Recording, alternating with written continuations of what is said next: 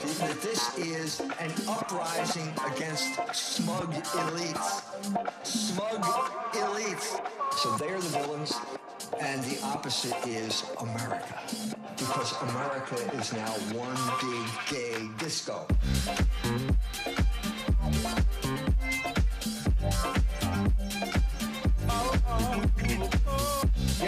Yes, I am. That's not evil. Being hostile to all mankind and subversive is not evil. One big gay disco. Well, I have to say that because St. Paul said the Jews are enemies of the entire human race. They are. What do you think of Jordan Peterson? Did you see the video about where he said, I can't do it? One big gay disco. Adam, I'm trying to do you a favor. You're fighting for the gay disco. Don't make your ignorance normative for the rest of Die us. for the gay disco. Don't use those kinds of slurs You're on the fighting for the gay disco. What? There are no slurs here. Die for the gay disco. This is an uprising against smug elites. Smug elites. So they're the villains, and the opposite is America. Because America is now one big gay disco. Definitely our most requested guest, Dr. E. Michael Jones, a man who needs no introduction. I mean, it is. That's what they pay the Rockefeller Foundation to do. You're not supposed to know what I just told you. One big gay disco. They didn't know about this. They didn't know what we know now. Is there any argument you can use to wake them up? Yeah, I think God had a plan for your life. Well, you'd be jerking off to every curvy piece of driftwood you saw at the beach. Fight the people who don't like disco. Maybe you would. And you're consistently refusing to talk about pornography. Pete Buttigieg seems to be the exhibit A of that process. Yes. Because you think that the anus is a sex organ, don't you, Pete? One big gay disco. Richard Spencer hands out spears and he says, charge the machine gun nest. Dr. Jones. Sorry. Not all of the heads of the Federal Reserve were Jews, but after a certain period of time, that seemed to be the case. Hello. Welcome to another EMJ Live chat. It's Friday afternoon. We're late getting started because of technical difficulties, but better late than never. What happened over this past week is that two stories that we ran in Culture Wars this past month, Brenda Whitaker's article on the Mark Houck trial and my article on how I ended up in the FBI hit list for traditional Catholics, both stories took on legs, and not only that, they merged into a narrative, a single narrative that made national news after it became the basis of Senate hearings on prosecutorial bias in the Justice Department. This investigation, you can see it on YouTube. We were going to run the clips, but we can't run them. In his interrogation of Attorney General Garland, Senator Ted Cruz of Texas stated, "You agree with Roe versus Wade, you disagree with the Dobbs decision," that was the fundamental principle which determined how the law was going to be enforced under Garland's leadership at the Justice Department. Garland was clearly embarrassed by the charge, but unable to refute the claim leveled by Cruz that the protesters who clearly broke the law by demonstrating in front of the homes of the justices who voted in favor of the Dobbs decision would not be prosecuted, even though they clearly broke federal law. Because, as Cruz put it, the Department of Justice decided that this law doesn't apply to harassing justices for an opinion that Garland's lawyers don't like. Cruz tried in vain to get Garland to answer a simple yes or no question. Have you brought a single case against these protesters? And Garland refused to answer. Every time Ted Cruz asked for a simple yes or no answer, did you prosecute these protesters? He launched into a speech talking about he did this and he did that. At this point, Cruz's frustration started to show in the hearings, and realizing he was not going to get an answer from Merrick Garland on this question, he switched and brought up the case of Mark Houck. which we also discussed last week. You know the story already. Cruz then said between 20 and 30 armed FBI officers showed up at this Catholic pro-lifer's home with guns drawn in a pre-dawn raid, which both endangered and terrorized Houck's entire family. After Garland reputedly refused to answer Cruz's question about how do you decide which statutes you enforce and which statutes you don't, Cruz said, "We've seen violent attacks on pregnancy centers by left-wing groups. There have been attacks all over the country, and yet the Department of Justice has not brought these violent criminals to justice." Contrast that to Mark Houck. If you're a pro-life activist, what can you expect? Well, in this instance, according to Mr. Houck's wife, 24 agents clad in body armor and ballistic helmets and shields and battering rams showed up at his house pointing rifles at his family. Cruz continued, "Why do you send 24 agents in body armor to arrest a sidewalk counselor who happens to be pro-life when you don't dedicate resources to prosecute people who are violently firebombing crisis pregnancy centers?" Again, he got no answer. Merrick Garland refused to answer the question. He kept coming up with little speeches saying, well, we did this and we did that. So eventually, without getting an answer, Cruz's time ran out. At this point, Josh Hawley, the senator from Missouri, took up the same line of questioning. Only this time, he brought up the memo that was the heart of the other story. That's the memo which named me as a traditional Catholic and a threat to the Republic. And he said, asked Merrick Garland if he were familiar with this leaked memo from the FBI office in Richmond, Virginia, which, quote, advocated, this is a quote from the memo, use of tripwire and source development against traditionalist Catholics, including those who favor the Latin Mass. And then he continued, Attorney General, are you cultivating sources and spies in Latin Mass parishes and other Catholic parishes around the country? Garland this time responded actually to the question and said, I saw the document you sent. It was appalling. I am in complete agreement with you. I understand that the FBI has withdrawn it and is now looking into how this could have happened. At that point, Hawley said, how did it happen? Garland said, that's what they're looking into, but I'm totally in agreement with you. Hawley then continued by saying, I'll tell you how it happened. This memorandum, which is supposed to be intelligence, cites extensively the Southern Poverty Law Center, which identifies these groups as hate groups. Is that how the FBI, under your direction and leadership, does intelligence? They look at left-wing advocacy groups to target Catholics? Is this what is going on? It clearly is. How is this happening? Both Cruz and Hawley were exasperated by Garland's refusal to answer their question. Hawley saying at one point, you don't know the specifics of anything, it seems. But on your watch, the Justice Department is targeting Catholics, targeting people of faith, and I'll tell you, this is a disgrace. And that was the end of his time, allotted time, for confronting Mr. Garland. Mr. Garland was clearly uncomfortable throughout this whole thing, tried to put up a brave front simply by changing the subject every time he got asked a pointed question.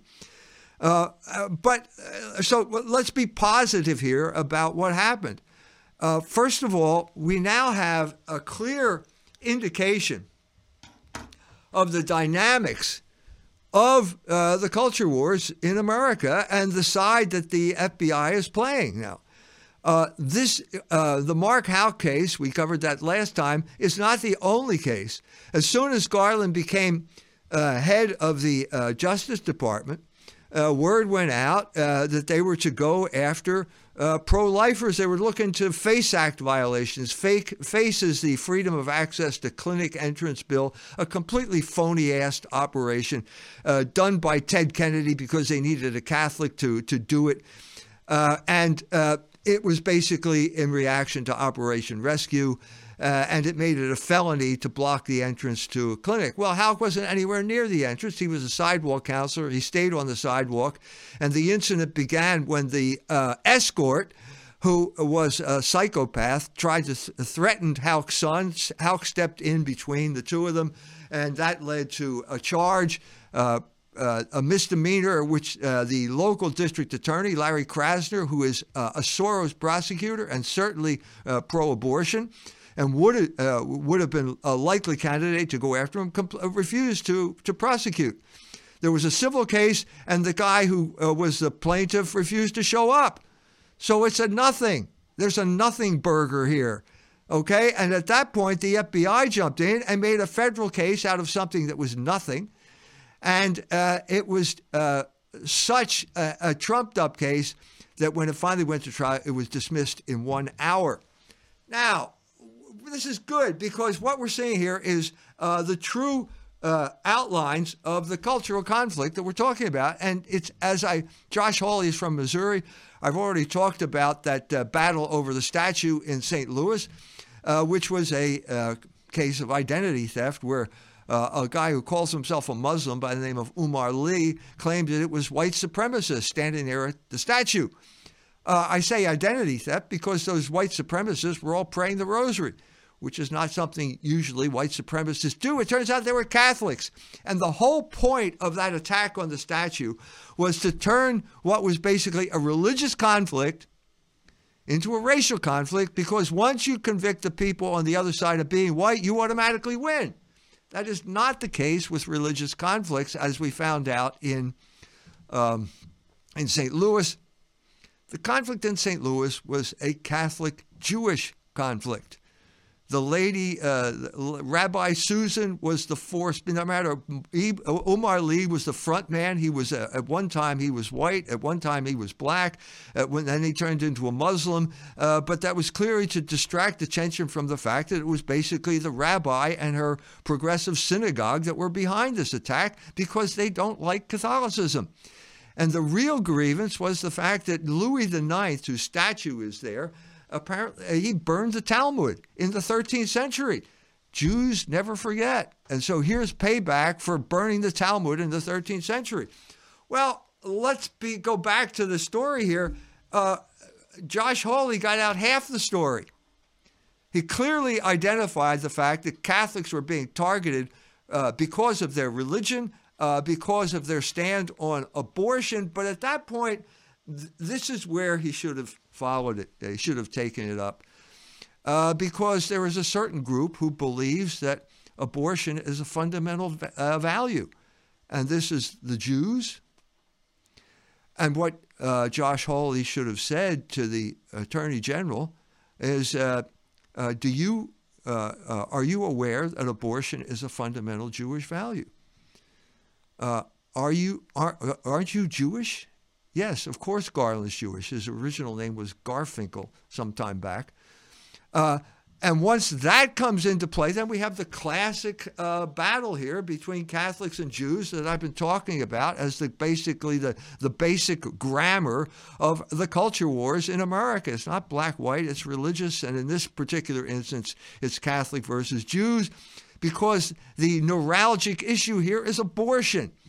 And the fact of the matter is that the Catholics are never going to back down on abortion. And after the collapse of Roe versus Wade, the overturning of Roe versus Wade, the Jews have not only stayed the course, they doubled down on abortion, declaring it a fundamental Jewish value. So the next question is, well, given your track record, are you incapable of enforcing the law on abortion because you're Jewish?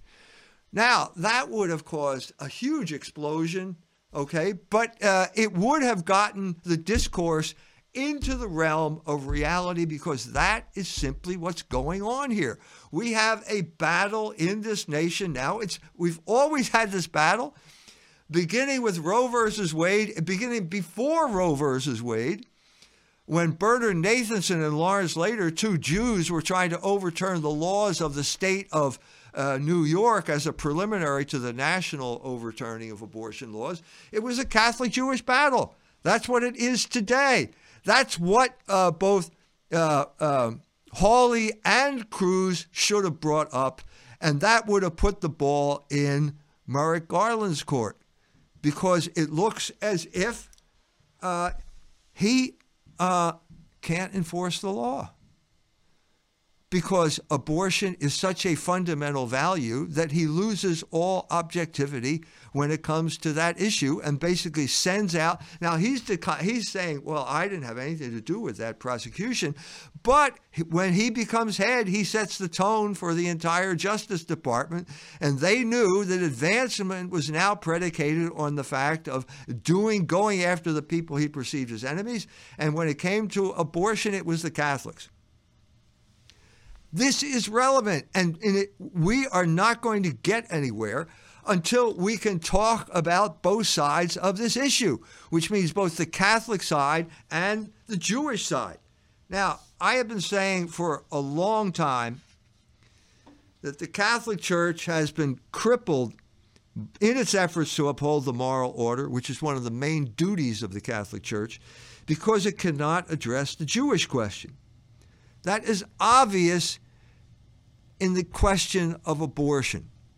Okay, Catholic politicians could strive to ban abortion, but they were held back in their efforts by American bishops who crippled the politicians in their effort to identify the enemy by claiming that in their catechism that the Mosaic covenant was eternally valid. Until Bob Sungenis said that it wasn't, and that was a heretical statement, and then they removed it. It went farther than that. As I pointed out in the review I just did of Joseph Ratzinger's posthumous book, he is telling us in that book that Jews and Catholics share the same morality. Well, that's patently preposterous in the light of what happened after Roe versus Wade. But it's the norm now. You've got a system, an operating system that is out of sync with itself. Okay? Every bishop, anyone who becomes a bishop is going to have to sign on to some type of agreement accepting denying supersessionism, which is to say that the Jews were superseded by the new covenant, the old covenant by the new covenant, at the time of the crucifixion and resurrection of Jesus Christ. How do I know that? Well, from experience, but it came especially to my mind at this point in time because one day after Cruz and Hawley grilled Merrick Garland in the Senate, Bishop Barron came to Notre Dame University and gave a talk on the Catholic University. Now, it was, okay, it's a talk. It was kind of ahistorical. It's kind of based on Newman, his reading of Newman, and so on and so forth. Went through various instances of how the Catholic faith could contribute to knowledge and so on and so forth. But one of the things he said during that talk was basically that the Catholic Church can be used as an instrument of evangelization. Well, I suppose it could, but what does he mean by that? And what is the main obstacle to evangelization right now for the Catholic Church? Well, it's the same question. It's the same issue that is crippling the Catholic Church when it comes to dealing with the abortion issue. It's the Jewish question. This has become a roadblock, a fundamental roadblock to the church proclaiming its gospel to all nations, as Jesus Christ said in the Great Commission. How do we know this? Well, because Bishop Barron contributed to this total confusion now of the gospel. He comes out in theory for evangelization, but what happens when it turns to practice? Well, we found that out because there was an interview between Ben Shapiro and Bishop Barron. And the interview began basically with Shapiro saying, so let's begin with the most awkward of the awkward questions. I don't really care about this question, but I get this question a lot. As a Jew, How does it feel that other religions don't think you're getting into heaven? So what's the Catholic view? I'm asking you on who gets into heaven and who doesn't. I spent a lot of my time promulgating what I think are Judeo-Christian virtues. So what's the Catholic view of me? Am I basically screwed here? That was the literal thing. He's saying basically, in so many words, am I going to hell? So, what does Barron say? No, he says. The Catholic view. Go back to the Second Vatican Council. It says very clearly, Christ is the privileged road to salvation. However, Vatican II clearly teaches that someone outside the explicit Christian faith can be saved. Now, they're saved through the grace of Christ, indirectly received. The grace is coming from Christ, but it might be received according to your conscience. So if you're following your conscience sincerely, or you think you're following the commands of the law sincerely, yeah, you can be saved. Now, that doesn't mean complete relativism. We would still say that the privileged route and the route that God has offered humanity is the route of his Son. But no, you can be saved. Vatican II says that even an atheist of goodwill can be saved because following his conscience, if he does, John Henry Newman says that conscience is the aboriginal vicar of Christ in the soul. It is, in fact, the voice of Christ. He is the Logos made flesh. He is the divine reason made flesh. That following my conscience, I'm following him, whether I know it explicitly or not. So even the atheist of goodwill, Vatican II teaches, can be saved. Well, he didn't cite any passage in Vatican II because this is totally preposterous and it's not in Vatican II. That's why he didn't cite it. Okay? And then he says Christ is the privileged road to salvation. So what's this like? This is like the Indiana Toll Road. You can get there faster if you go on the Indiana Toll Road, but you can still take Route 30 if you want to go through a lot of little towns, right? I think that's what it means, which means, as I understand it, you can be saved without any reference to the Catholic Church. No, wait a minute. It's even if you don't know it, you're still being influenced by the Catholic Church. Okay. I leave it to you. You can watch the debate. You can puzzle over it as long as you want, but it's basically incoherent. Why do I say that? Well, there's a term that is conspicuous by its absence from Barron's discussion with Ben Shapiro, and that term is baptism. Didn't bring it up once. Not once did Bishop Barron mention baptism. Well, isn't this important, especially if you're talking about evangelization? Isn't evangelization, the goal of evangelization, bringing people to baptism, which you enter as through a door to salvation? The Catholic Church states specifically, baptism, this is the Catholic Catechism, baptism, the Universal Catholic Catechism, baptism is necessary for salvation. So let's recast this conversation with Ben Shapiro. So Ben says, am I going to hell? The bishop should have said at that point, Ben, are you baptized? At which point Ben would say, no, I'm not baptized. I'm a Jew. And at that point, Bishop Barron said, okay, if you refuse to be baptized, you cannot be saved. Now, that is a theological truth that I will defend to the death. Okay? You can say, I'm not baptized, and then you could go into all sorts of explanations about that. And actually, the Vatican Council does go into that type of thing, talks about invincible ignorance. If you were a Yanomamo living in the Amazon rainforest in 5000 BC, you would not know what baptism was because it didn't exist. Okay? And your soul would be judged by God according to how you follow the moral law. That's what the Vatican Council says. It's usually termed invincible ignorance. That is not the situation of Ben Shapiro. Ben Shapiro knows what baptism is. He knows what the Catholic Church is, and he refuses to be baptized. if you refuse to be baptized, you cannot be saved. Well, why didn't Bishop Barron say that? Well, because that's not something that we say in public. And so basically, in order to have a message, I don't want to judge here, but I mean, let's put it this way. In order to be popular, you have to censor the gospel. It's that simple. It's never been any other way than that. And today, it is certainly not. Certainly, the same thing is true today. If you want to be popular with the world, you have to censor the gospel. And that is precisely what's going on here. Okay? You cannot be saved if you refuse to be baptized. It's that simple. It's that simple. No one can change that. This is not without precedent in Scripture. If you go to the Acts of the Apostles, something similar happened with St. Peter. After Pentecost, the apostles are full of zeal. They're no longer afraid of the Jews.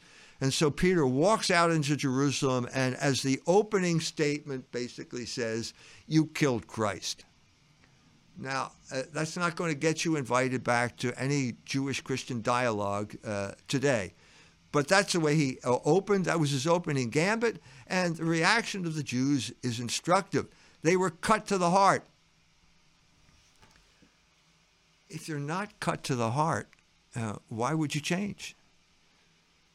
But they were cut to the heart because Peter told them the truth. And then they said, after they're cut to the heart, what must we do to be saved? And Peter said, you must be baptized. That's it. That's evangelization. Now, there are a million different ways to go about this, and I am no fundamentalist when it comes to evangelization. If you look at the Jesuits, the heroic or early Jesuits, who would show up in places both civilized and uncivilized where no one had ever heard someone from Europe speak before, no one had heard of anything. They would begin the conversation with Logos, the Logos that both groups would understand. And so when St. Francis Xavier went to Japan, he took a telescope and he took an astrolabe, and he talked about the heavens because they understood that there was a Logos in the heavens. And then he wrote, got a better calendar. I'm conflating here with Matteo Ricci, the Jesuit who ended. Francis Xavier wanted to go to China, but he didn't make it. Matteo Ricci did. He learned the Chinese language, which is no mean feat, believe me. And then after that, he wrote a classic in that language that is still a Chinese classic to this day. And he talked about the heavens as well. And he came up with a better calendar. And the point of that was, if you can understand the Logos of the heavens better, maybe you can explain this other Logos better as well. And that was the entree. I'm not denying that you have to have sophistication when you're dealing with people who you've never met before. But you can't get around the fundamental fact. Which is that you have to. There's going to be a bump in the road because at a certain point you're going to have to accept what reason prepares you for by faith. You can't get around it. It's just part of it. You can't force faith, but you can enforce reason. In fact, you have to, and that's precisely what is going on here, and it's precisely what is not happening here at all. Oh, no, wait a minute. That's not true. It is happening. And it's happening right now. Conversations like this are having an effect. Articles of the sort that we've published in Culture Wars magazine are having an effect. You can preach this gospel to people who are hurting.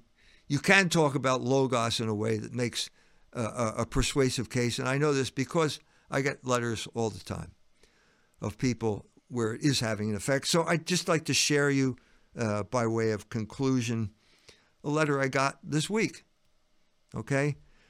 Dear Dr. E. Michael Jones, just over a year ago, I was a hapless Jewish bachelor living in my stepmother's basement. However, now I am a well-to-do married man confirmed in the Roman Catholic Church.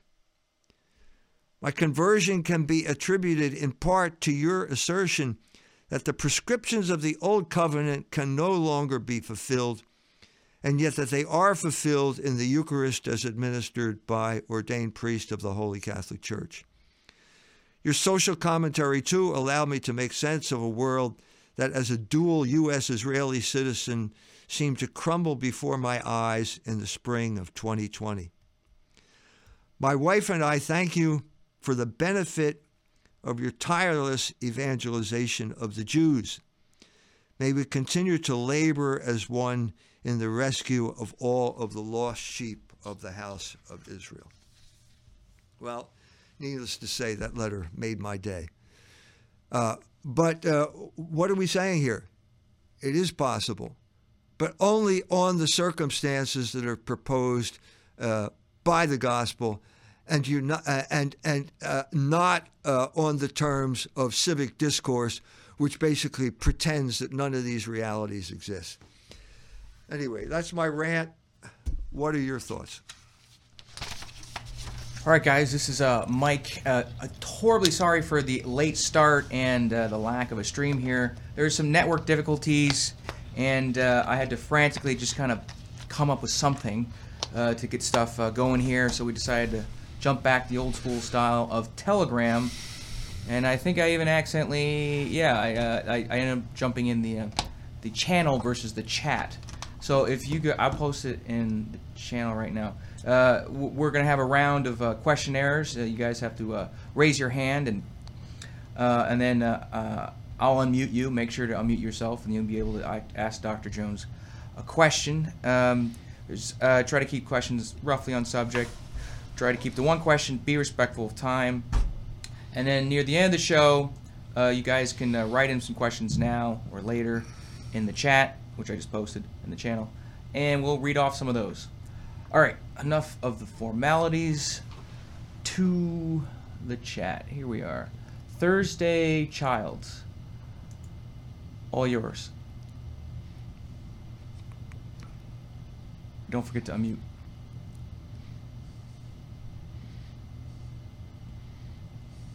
Are you there? Thursday Child. Nope. I hope this is working. All right, let me try somebody else. Don Johnson. Let's see. Go ahead. Can you say something, Don? Odd. Hi there. Hello. Thanks. Hi, Dr. Jones. Hello. Can you hear me? I can. Hi there. I just wanted to ask you a question. If the direction of the Roman Catholic churches seems to be through Vatican II a move to Protestantism, what is Protestantism moving to? Where is Protestantism going if Catholicism is moving to Protestantism? Protestantism is expiring as we speak. So it existed for 500 years. It took the patrimony, the only patrimony it had, it took it out of the church. And over these 500 years, it has gradually evaporated to the point where the Protestant churches in these classically Protestant countries like England, Scotland, Scandinavia are disappearing. As far as I can tell, it's over. They're going to be the mainline Protestant churches have all succumbed to political correctness. The evangelical churches have succumbed to Christian Zionism. Between the two of them, you're not going to get an accurate, unpolluted version of the gospel. You're going to get an ideology either of sexual liberation or of Christian Zionism that is going to be a distortion of the gospel. And people are simply voting with their feet and they're leaving. The whole movement, the rise of racial thinking, is basically a function of the collapse of Protestantism. So that's where it is. I would not say that the Vatican Council, in its initial inception, was an attempt to Protestantize the church. I think it was an attempt to preserve Catholic culture from both Soviet and American influence. But that's another topic. Thank you. Thank you, Dr. Jones. You're welcome. Next, we have G-Boss. Go ahead.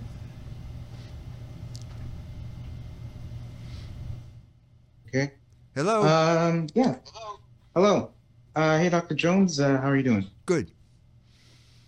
Yeah. So I'd like to ask a question in regards to like the FBI. So I have a very strong belief that the FBI has always been serving Jewish interests since the day it started. And I guess one question I would have is, what would I ask?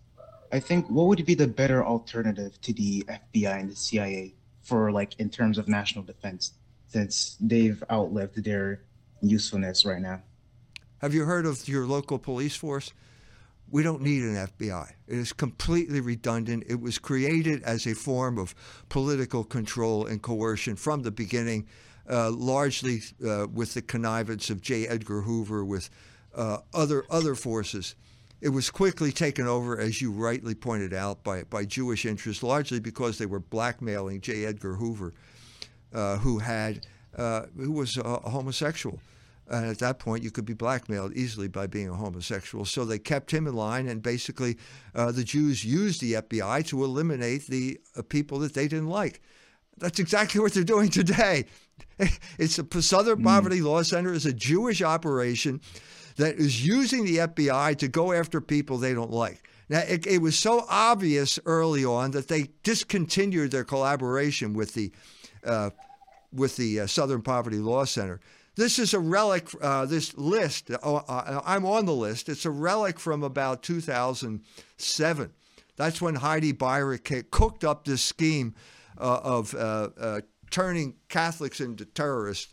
And it dates back to then. The FBI has discontinued its collaboration with the Southern Poverty Law Center, but they're still collaborating with the ADL.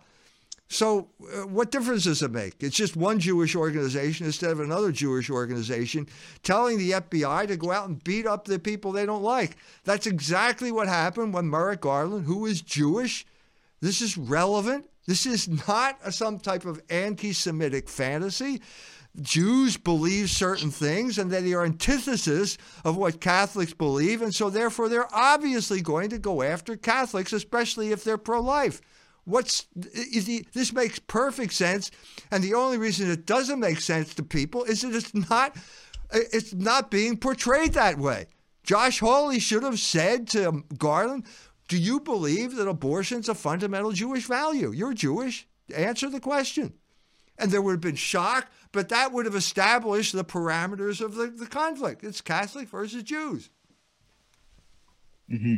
Thank you very much. I see where the answer is. Pretty much the deconstruction of the Judeo-American Empire. Thank you very much, Dr. Jones. You're welcome. So we have a Thursday Childs. I'll try ya. All right. Go ahead and unmute. You should be able to talk. Hello. No, she's not there. No. All right. Next one. That's it. I gave you your shot. Gave you your shot. All right. Tatiana Ninovich. Go ahead. And don't forget to unmute yourself. Tatiana.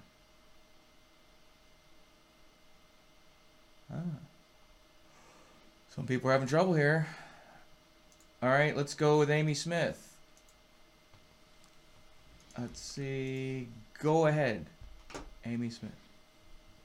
Thank you. Hi, Dr. Jones. I'm wondering if you had any information or thoughts about the auxiliary bishop, David O'Connell, who seems to be tragically murdered a couple weeks ago in LA area. And also just if you also care to comment on whether Bishop Barron is part of getting sucked into Christian Zionism to some extent, or just how pervasive you think Christian Zionism is in the Catholic Church. It seems pretty common where I am. Anyway, thank you. Christian Zionism is largely an issue in evangelical churches. There is a strong anti-Zionist element in the church because the Catholic Near East Welfare Association has to deal with the persecution of Christians. The Catholic Church is aware of persecutions of Christians in the Holy Land, and this type of this acts as a brake on growth of Christian Zionism. there is no break in the small evangelical churches because there's no central control. The big problem in the Catholic Church is this Catholic-Jewish dialogue and the theological fight against what they're calling supersessionism. Bishop Barron has a bad case of it. He's basically saying that Christianity is the privileged route to God, implying that Jews can get to God by worshiping their obsolete covenant. This is not true. This is a heretical statement, and it's a scandal that a bishop of the Catholic Church would say something like this. Who was going to correct this guy? This is so widespread in the church, I'm almost tempted to feel that in order to get made a bishop, you have to espouse this anti-supersessionist ideology, which is antithetical to the gospel. So that's the crisis in the Catholic Church, and it's different than Christian Zionism. Okay, next, let's see, Thomas, the floor is yours. Hello, Dr. Jones, can you hear me? I can. Okay, great, fantastic. Basically, a few weeks ago, I asked you a question about masculinity in the church, and I said that I'm trying to evangelize, and when I show you to other young people, they love it, but then they're so disappointed by the local priest. And you responded to me, you said, well, hold on. Not every priest has, gone through the rigorous intellectual research that I have. Don't set the bar so high. And I guess I have one thing to say to that, which is, initially I thought you answered my question, but actually I don't think you did. It's less about intellectual rigor and more about bravery. I work in a school. There's many members of staff there with multiple degrees, and yet the kind of interesting conversations I can have about morality and people not believing in God and standing up to moral order aren't necessarily with the most educated people there. And so there's this thing where even priests that are well educated, but even people that aren't educated, you can still be someone who isn't rigorously formed philosophically and still have the courage to speak out about the gay disco, and the courage to say maybe COVID was about social control, and the courage to question the war in Ukraine. And it's very disappointing because at my local parish priest, he always talks about how bad of a man Putin is and how evil Putin is. He has no business saying that. He should not be injecting his political views into the sermons if that's what he's doing. He's got no business saying that. But I mean, to get to the fundamental issue of your question, you need the mind to understand the truth. Okay, now education will help you understand the truth. Okay, by giving you the proper categories. Once the mind understands the truth, the will has to have the courage to act on the truth. Now, if you put those two things together, you have the virtue of prudence, which is the fundamental virtue that gets you through life. But you're right in saying that they are two separate things. So you can have a brilliant mind, but yet not have courage. And I don't want to speak ill of the dead, but I think of Joseph Ratzinger in that way. Brilliant guy, but was crippled, I think, by the social engineering that got imposed on Germany, and just didn't have the courage to press the issue as he should have. And then when push came to shove, he quit. So that's an example of what we're talking about here. You have to have both. And you're never going to succeed in life if you don't have the courage. You're simply not. It's not going to happen. You can be the smartest guy in the world, and if you don't have the courage to act on what you know, you'll be a failure.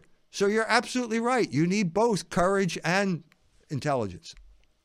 So you would agree there's a crisis of maybe even cowardice. I'm not trying to be inflammatory here in the Catholic Church. No, you're right. You're absolutely right. There are people. All you have to do is go to an institution like Notre Dame University, and you get the sense of fear on the campus. Right. There's just fear that someone is going to denounce me if I say something wrong. That's a function of cowardice.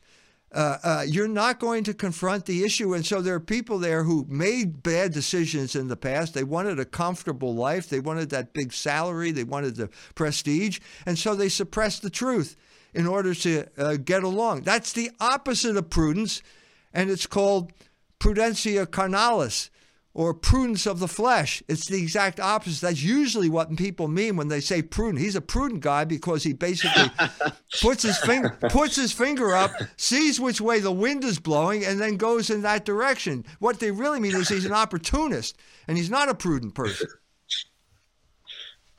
Thank you very much for answering my question. You're welcome. Dr. Jones, real quick, if you could. Yesterday, we went and saw Bishop Barron over at Notre Dame. You just mentioned Notre Dame and cowardness. Do you want to mention like a couple points, like maybe some good stuff we heard or some bad stuff we heard? Land O'Lakes was brought up. Yeah. So all right. Mike asked about a little bit more about his talk. So first of all, the talk is okay. It's not bad. He said some good things. The fundamental problem with his talk is it didn't address the reality of Notre Dame. There is a fundamental problem here. And the problem is that the universities get money from the government, and they will not criticize government policies because they don't want to kill the goose that lays the golden egg.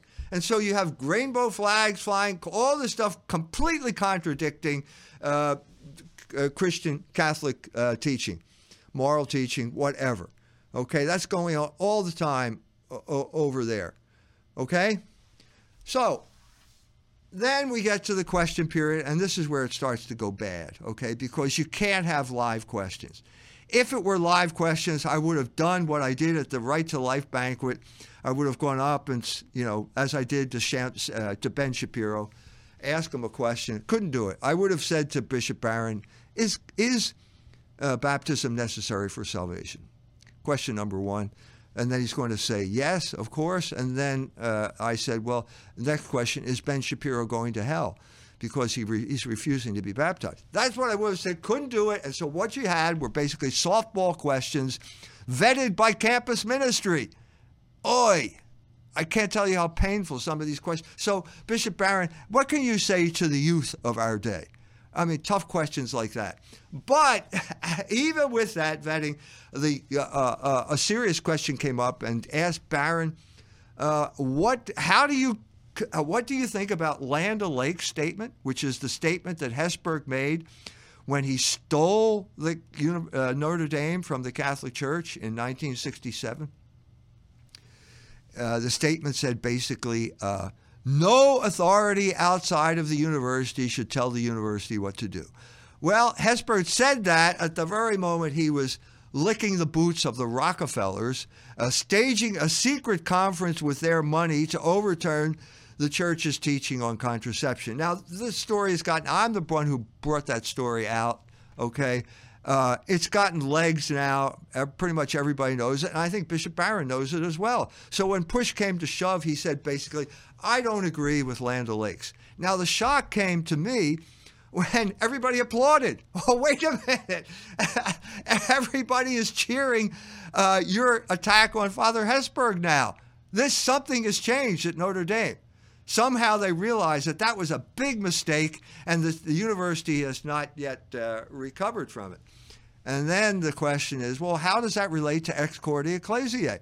Well, that's the encyclical of Pope John Paul II, where he tried to bring places, Catholic universities like Notre Dame, once Catholic university, former Catholic university like Notre Dame, back in line with the teaching of the church.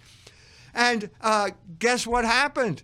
Father Monk Malloy, who was president of the university, wrote an article in America Magazine, the Jesuit magazine, said, under no circumstances are we going to follow Ex Cordia Ecclesiae. So complete rejection of church authority. And that, of course, Bishop Barron did not mention that. So he got it half right. I mean, give the guy credit.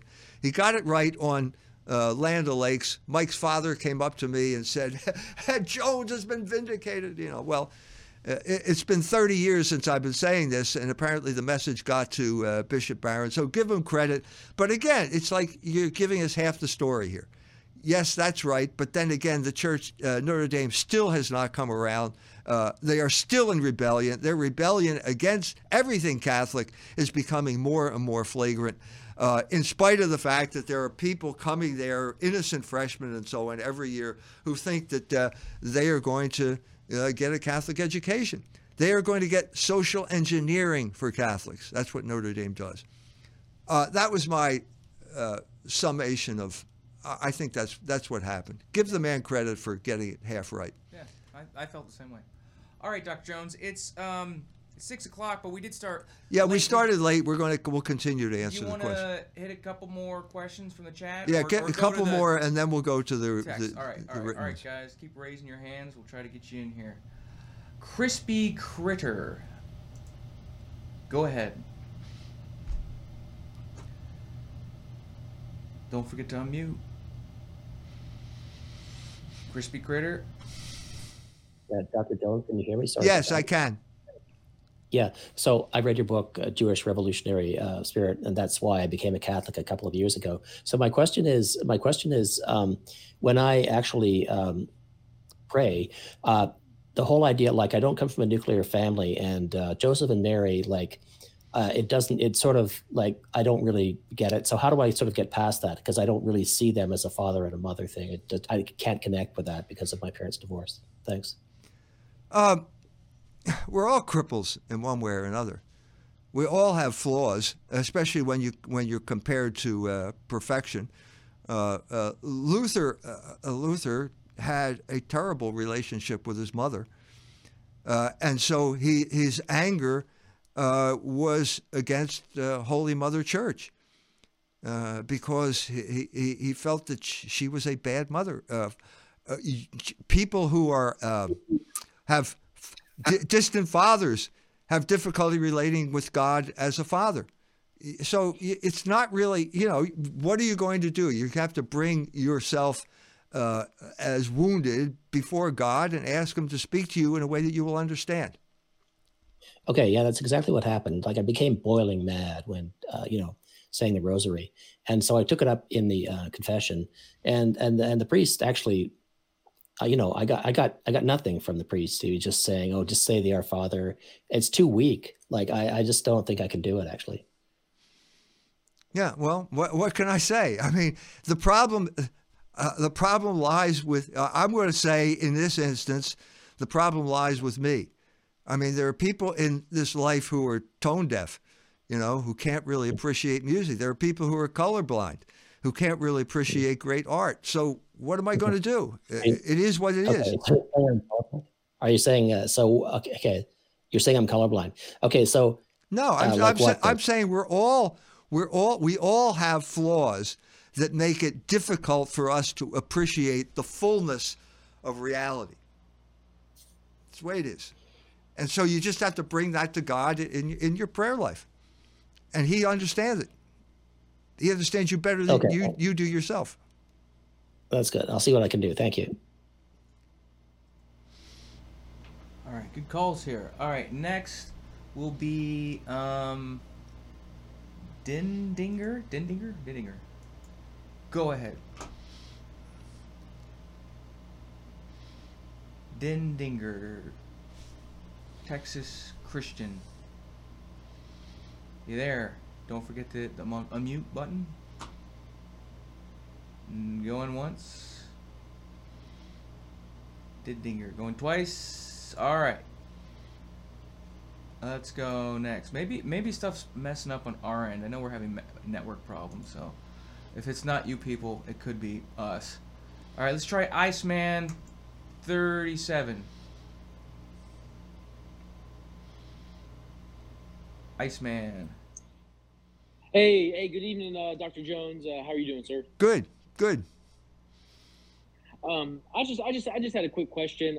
Me and my wife, she's 20 weeks pregnant, and I know it's slightly off topic, but this childhood vaccine schedule, and I'm just seeking out. You're an older man. I'm sure you have children or grandkids and that sort of stuff. But after this COVID stuff, I just have such distrust in any of the CDC and any of this information that these institutions are giving us regarding these vaccines. In regards to the childhood vaccine schedule, do you have any advice? I mean, I'm very skeptical, very hesitant to like 90% of it. I just wanted to hear what you thought. Yeah, well, you're right. I would be skeptical too. Now, when I was my first child was born in 1971. Well, back then it was what was the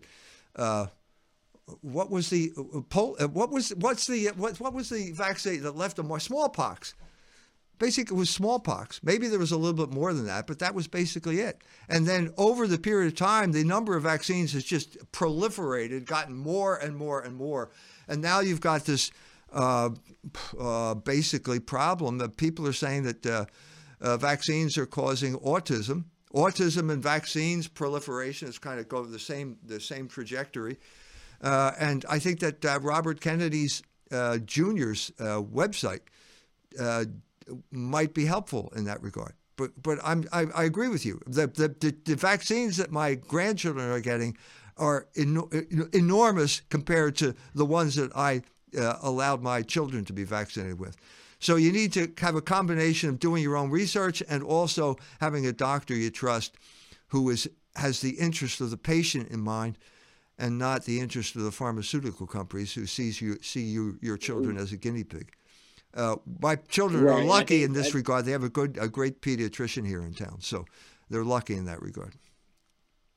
Yeah, I think that's the most difficult. I mean, we've sat down and had some conversations with a couple different pediatricians, and yeah, it does seem very tough to find. In regards to like the insurance, like it looks like we're probably going to have to go to with someone who's not going to be covered by insurance essentially to get any sort of like truth or reality, or differing opinion.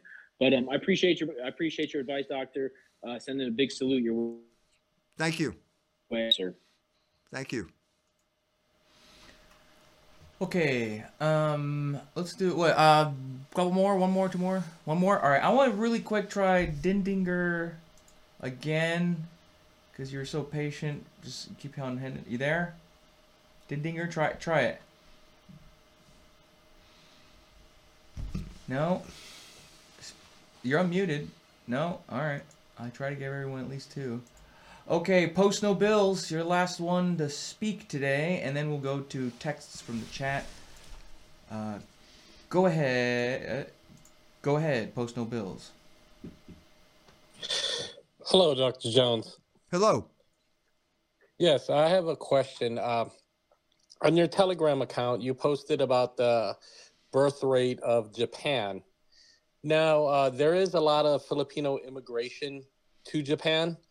Do you think that is a net positive in that regard? First of all, I don't think there's any immigration to Japan. Japan is a country that really protects its borders. It's an island, so it's easy to do. I don't think there's I just have a different sense of that. Now, I posted that. Now, when you're dealing with a demographic crisis, you're dealing with something really serious. I'm trying to deal with the demographic crisis in Iran right now. They have a similar problem. They're going to go out of existence if they don't do something quick. I think it's a different situation in Iran than in Japan. Japan was conquered by the United States. Japan never went for birth control, but they went for abortion in a big way. And that had a devastating effect on the demographics there. I had a friend, a priest, who was a missionary to Japan. He said nobody ever converted. And I was giving a talk once in Washington. A Japanese reporter came up to me and she said, we'll never become Christian because as soon as we become Christian, the Jews are going to take over our culture. So I guess that's what you're trying to deal with. This is fine. You can have your culture. I'm a big fan of you people having control of their own culture. But once you stop having children, you got a serious problem. And you got to solve that problem one way or the other. So the English found this after World War II. They just found that the big families had stopped. They did some type of research into it, and they found that it had to do with religion and the future. And the fact that the religious faith allows you to deal with the future in a courageous manner, which means forming a family and having children, because that's risk. You know, you think, oh my, you know, like when I had my first child, people were telling me I needed to have $250,000 to pay for this kid's education. Well, I didn't have anywhere near $250,000, and it turned out it was stupid. It was just antinatalist propaganda. But you do need, as a young person starting out, you need courage. And the main source of courage is faith. Because if you feel that God is in charge of the universe and has a plan for your life, and he's a benign God, well then, okay, I'm willing to take a risk. I'm more willing to take a risk than if I believe that the universe is mindless collision of atoms. And so the more you have this materialist ideology seeping through, the more you're going to end up with fewer and fewer children. So that's why I came up with this idea for Japan. Now, Catholicism will solve that problem. Now, everybody starts screaming whenever I say that. Catholicism, no matter how bad individual Catholics that you may know are, Catholicism still gives you access to the transcendental God who has the plan for the universe, and you will have that courage to face the future with that faith. And nothing is going to stop that. Nothing will stop that. You will have access to the sacraments. The grace will strengthen you in that regard. And you will, I guarantee you, you will have the wherewithal to end up with a successful life. And by extrapolation, your culture will have the wherewithal to end up being a successful culture, primarily by surviving, because the people will be able to procreate. Now, that's a long term, and that is basically the only solution that you need to turn the situation around. It's a big super tanker, though, and it takes a long time to turn a culture around. And there is this kind of inherent xenophobia to Japanese culture that an island on steroids that has this attitude toward outsiders that has been very helpful in preserving the culture, but is not solving the demographic problem. So in the short term, maybe it would be helpful if you brought in Filipinos. I don't know. They're right there. They're Catholic, and everybody starts screaming about me. Like, I know a Filipino who did X, Y, and Z, and so on and so forth. But, I mean, you know, all I'm saying is that moments like this call for drastic measures. You're not going to solve this by doing business as usual. I agree, Dr. Jones. Thank you. You're welcome. Okay, now is the part of the show where we hit the questions via text in the chat. And let's see, where do we start? Okay. There's some good questions here. Let me scroll a bit. Sorry about all this. I'm flustered because we screwed up earlier and things are kind of awkward in my position. Here we are. Question for EMJ from James. If we have contraception for war with Russia. Conscription. Conscription, sorry. Conscription for a war with Russia, China, would it be morally illicit for a Catholic to be a conscientious objector? Yes, it's an unjust war. There's unjust in conception, it's unjust in prosecution, and so no American should support it. And if they tried conscription, it would be a total disaster, and they'd have a rebellion on their head. So no, I would not. No, I would not die for the gay disco. That's another angle of the American empire is imposing all forms of morality on all kinds of cultures, and the war is to perpetuate the American empire, and we don't need an American empire. All empires are criminal conspiracies, and the sooner we get back to the American Republic, the happier we Americans and the rest of the world is going to be. From Zenex, I give you great thanks for your fantastic writings and broadcasts from Croatia. I wanted to ask you a question continuing from your answer to the one I asked time ago. You said America, unlike France, cannot survive or strive towards Catholic monarchy because it doesn't have an heir to look to. What about the Stuarts? Stuarts. What about the Stuarts? Or B, if that's unsatisfactory, why not establish a new one? Yeah, let's bring back Bonnie Prince Charlie. I'm sure there's a Stuart out there. No, it's not going to work. America, as Tom Paine said, I'm not a fan of Tom Paine, but in America, the law is king. That is the form. It was established at the beginning. It is anti-monarchical. If you want a king of Croatia, God bless you. If you want a king of France, I can give you the guy's address. But that's not going to work for America. It will never work for America. Never. It's not our form. The form was created at the beginning of this country. It is anti-monarchical, and that's simply what we have to deal with. I think it's workable. I think the principles of this country are workable, but only on one condition, and that is if we have returned to the moral consensus that we had at the beginning. The main agent destroying that moral consensus was the Jews. When the Jews got power, they worked full time to undermine that moral consensus, and the result is they divided country according to the principles that I established at the beginning of this podcast. Abortion. Thanks to the Jews, we have this issue dividing the country. That was never the case. It was purely a Jewish operation, and the Jews are determined to double down and increase the division because that's how they keep their power. So if we return to the moral order, it will work.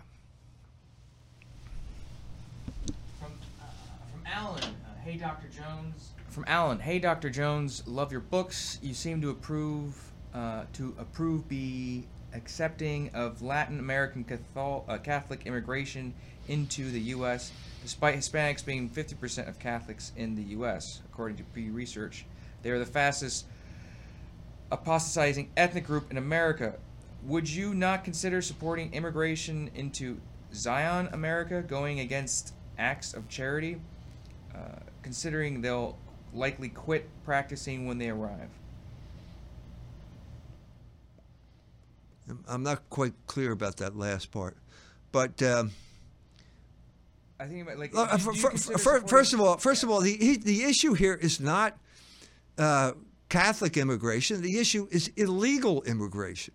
The issue is the fact that we basically don't have a southern border, largely because the Democrats think they're going to profit by bringing all these people and then corrupting their morals and turning them into wage slaves and sex robots.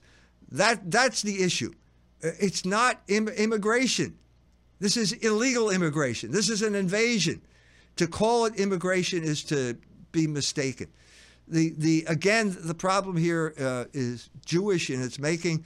We're talking about the immigration law of 1965, which basically put at a disadvantage all of the traditional ethnic groups that came to this country. Most Europeans, certainly, actually more Northern and Western Europeans than Southern and Eastern Europeans. That was a problem that can be resolved by quotas and things like that. But the main problem is illegal immigration. It's this invasion across the non-existent border that the Democrats are promoting right now. I mean, 1992, I went to Los Angeles and I talked about the Hispanic challenge. And I said basically that, when the Mexican comes, they'll be Catholic and there will be a huge attempt to Americanize them by destroying their faith. And that is exactly what happened. Some have resisted. There is a kernel that have resisted this. But if they stay, I'm saying if they stayed Catholic, if they came here legally and they stayed Catholic and integrated into Catholic parishes, that would be a successful kind of immigration policy. It was successful in the 19th century. The Catholic parish was the best integrator of Europeans to American culture that we had. There was nothing better than that. And the oligarchs realized it was so successful in creating not robots, but independent thinking American citizens who had a strong foundation in the Catholic faith and knew right from wrong and weren't going to be fooled. That's why the social engineers didn't like it. From, I'm not even going to try it, Goyish Koff. I guess they're asking, what is anti-supersessionism? Yeah, okay. What do I mean by supersessionism? Means that the Mosaic covenant came to an end, that the Jews, who were God's chosen people, had to make a choice when Jesus Christ, their Messiah, arrived, and that the Jews who chose Jesus Christ as the Messiah became the new Israel, and the old Israel passed out of existence. The new covenant, which is the church, replaced the old covenant, which was the Mosaic covenant, which is obsolete. The Jews have no temple. It was destroyed in 70 AD. They have no priesthood, no sacrifice. The Catholic Church is now the successor. It has a temple of Christ's body, priesthood, obviously, and the sacrifice of the Mass. So that is what I just said is known by this cabal, this Judaizing cabal, as supersessionism. Supersessionism is the authentic teaching of the Catholic Church. I recommend that you read this month's issue of Culture Wars. Again, the magazine goes into depth in a way that I do not here on these podcasts. You could read Robert Sungenis' article explaining the whole story here in good detail that will eliminate all the confusion that you have. From Friendly Bear, Dr. Jones, how would you answer Owen Benjamin's gotcha, quote, "If Jesus is God, why did he pray to himself?" End quote. That's the Trinity, isn't it? It's called the Trinity, Owen. 3 persons, okay? 1 God, 3 persons. I mean, look, talking about the Trinity to Owen Benjamin is like the classic instance of throwing pearls before swine. I mean, I hate to say that, but I mean, we tried this before. We tried some type of intervention with Owen. When he says this type of thing, he just makes a fool out of himself. You know, this is deeper than your line can plumb, Owen. And so what you have to have is some type of humility here, instead of lashing out at people who are trying to help you by preventing you from making a fool out of yourself. That's all I have to say about this. From Woony Yay 24, thoughts on Ethiopian Catholics and Ethiopian Orthodox Coptic Christians. Are they still all in schism? Are the Copts in schism? Not as far as I know. I mean, to be honest with you, I don't know. I'd have to check this out. Are the Coptic is that, if they're Orthodox, I guess they're in schism? There's still a schism there between these 2 groups? I would have to assume that, yes.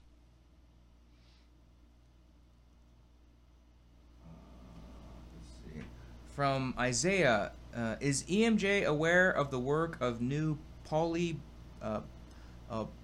Blightly based out of what's this New Polity? Of New Polity based out of Steubenville. If so, what does he think of their critiques on liberalism and their refusal to talk about the JQ? Well, you pretty much stated the whole case right there. If you have a critique of liberalism, but you're not, you're talking. Look, I don't know who is involved with the New Polity. I know there are people at Notre Dame who are talking this way.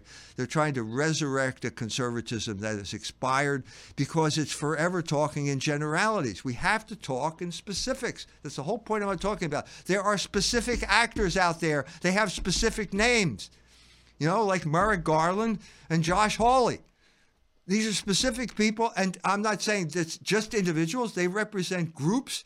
There are groups out there that are categories of reality. Catholics are one, Jews are another. And when you constantly trying to put an overlay of civic speech that has the effect of simply making everything vague, you're never going to get to the heart of the issue. I've mentioned it before, but I mean, Archbishop Chaput, who should certainly know better, was Archbishop of Philadelphia, wrote an article in First Things, said that school prayer was destroyed because of secularizing activists. No, that's not. It was Jews. It was the American Jewish Committee. It was Leo Pfeffer. This is the facts of the reality. Secularizing activist is a category of the mind that exists solely to give you cover for being in the company of people who are polite. That's what First Things exist to do. A veneer of vagueness that allows you to talk vaguely about things that are very specific but which you are afraid to address? Dindinger. Yeah, you're able to text her. I'll DM you because I have the answer for you, Dindinger. I'll DM you after either today or tomorrow. I'll get you hooked up with the person who knows about that. From Cypher Zone. In your book, Libido Dominandi, I don't remember very well the exact words you said, but there is an obvious relation between the vegetarianism and sexual liberation. Can you please clarify that statement? Because this relation is certainly not obvious to me. Thank you very much. Yeah, the instance where I'm right now revising the first edition. We're going to bring out a second edition of Libido Dominandi. Libido Dominandi stopped at basically 1993 with the Clinton administration. Well, there's a lot of water over the dam since then, and it's all going to be put into the second edition. But reading the first edition, it comes out in my discussion of Shelley, who was the model for Frankenstein. Specifically his poem Queen Mab, which was a kind of revolutionary manifesto.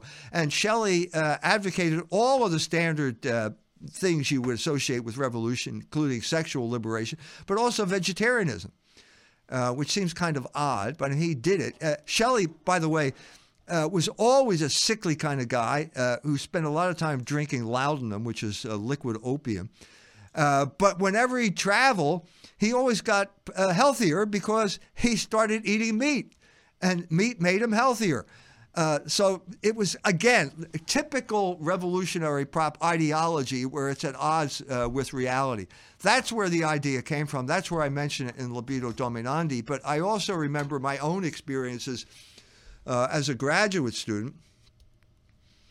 I'm married at this point and have one child, but I'm always working with young ladies who are also graduate students who are all vegetarians, and I can't figure out why is this happening here? Why is it specifically associated with graduate school? I think basically because at this point the ladies are on their own. This was a bohemian operation. It was a hippie operation. It was a countercultural operation. And so they were all living in places like Powelton Village. It was headquartered in Powelton Village in Philadelphia, where there was a lot of sexual experimentation and liberation going on. And my sense back then, and I think it corroborates Shelley's statement, is basically that once they got involved in illicit sexual activity, they felt unclean. And the primitive way of dealing with being unclean is to deal with a diet. This is the Jews were famous for this, and Jesus had to correct them at a certain point and saying it's not what comes into your mouth that makes you unclean. It's what comes out of your mind that makes you unclean. And I think that was a primitive attempt on their part to purify themselves through dietary restriction. That was my sense. It's in Shelley. That's about all I can say about it right now. Dr. Jones, it's 6:25. You want to keep going? One more question. One question. All right. And my apologies for starting late. Yeah, these things happen. Don't blame me. Don't blame that mic. Blame the other mic. Blame the other mic. All right, go ahead. Blame the magical servers that broke down on us. From John Selmer Dix. Question. Does Dr. Jones have any statement on the Maryland mayor and protege of Pete Buttigieg who has just been arrested for child pornography? Yeah, I just saw that story today.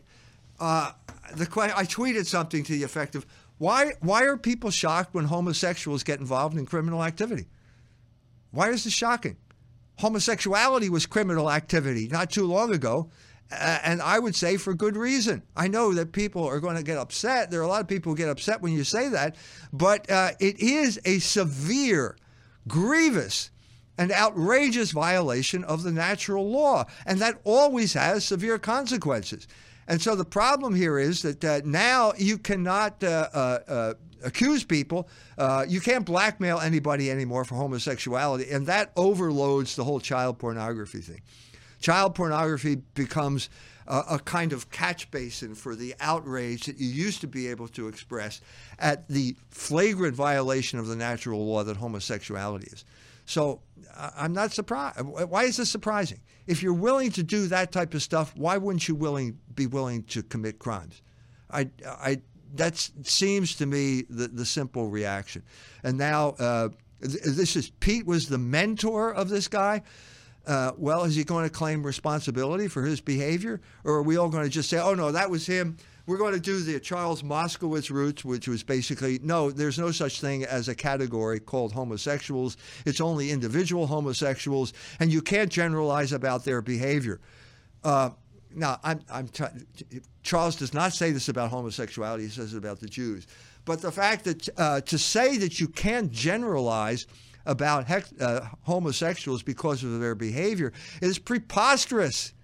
It's preposterous, and only someone who has been schooled in the school of nominalism would accept that possibility. It is obvious that someone who engages in that behavior is going to be open to other asocial behavior, and at a certain point, asocial behavior invariably becomes criminal behavior. Well, there you guys have it. Another episode of EMJ Live. If you guys don't know, these are every Friday at 5. Thanks for everyone who's new. Thanks for everyone who's showing up for the millionth time. Make sure to subscribe to Culture Wars magazine at culturewars.com. Go to fidelitypress.org for all of the books we have. Obviously, subscribe and follow us on everything, Telegram, Cozy, Gab, BitChute, all those and such. And for my little announcement, the video I have recorded, and it will be available tomorrow morning sometime to everyone, including people on Cozy, so you guys don't miss out. That's it. What do you got, Doc? Thank you. Thank you. As always, I've enjoyed the conversation. Lots of instances of the cunning of reason. Logos is rising in direct proportion to the oligarchs trying to suppress it. Thank you. See you next week. God bless, guys.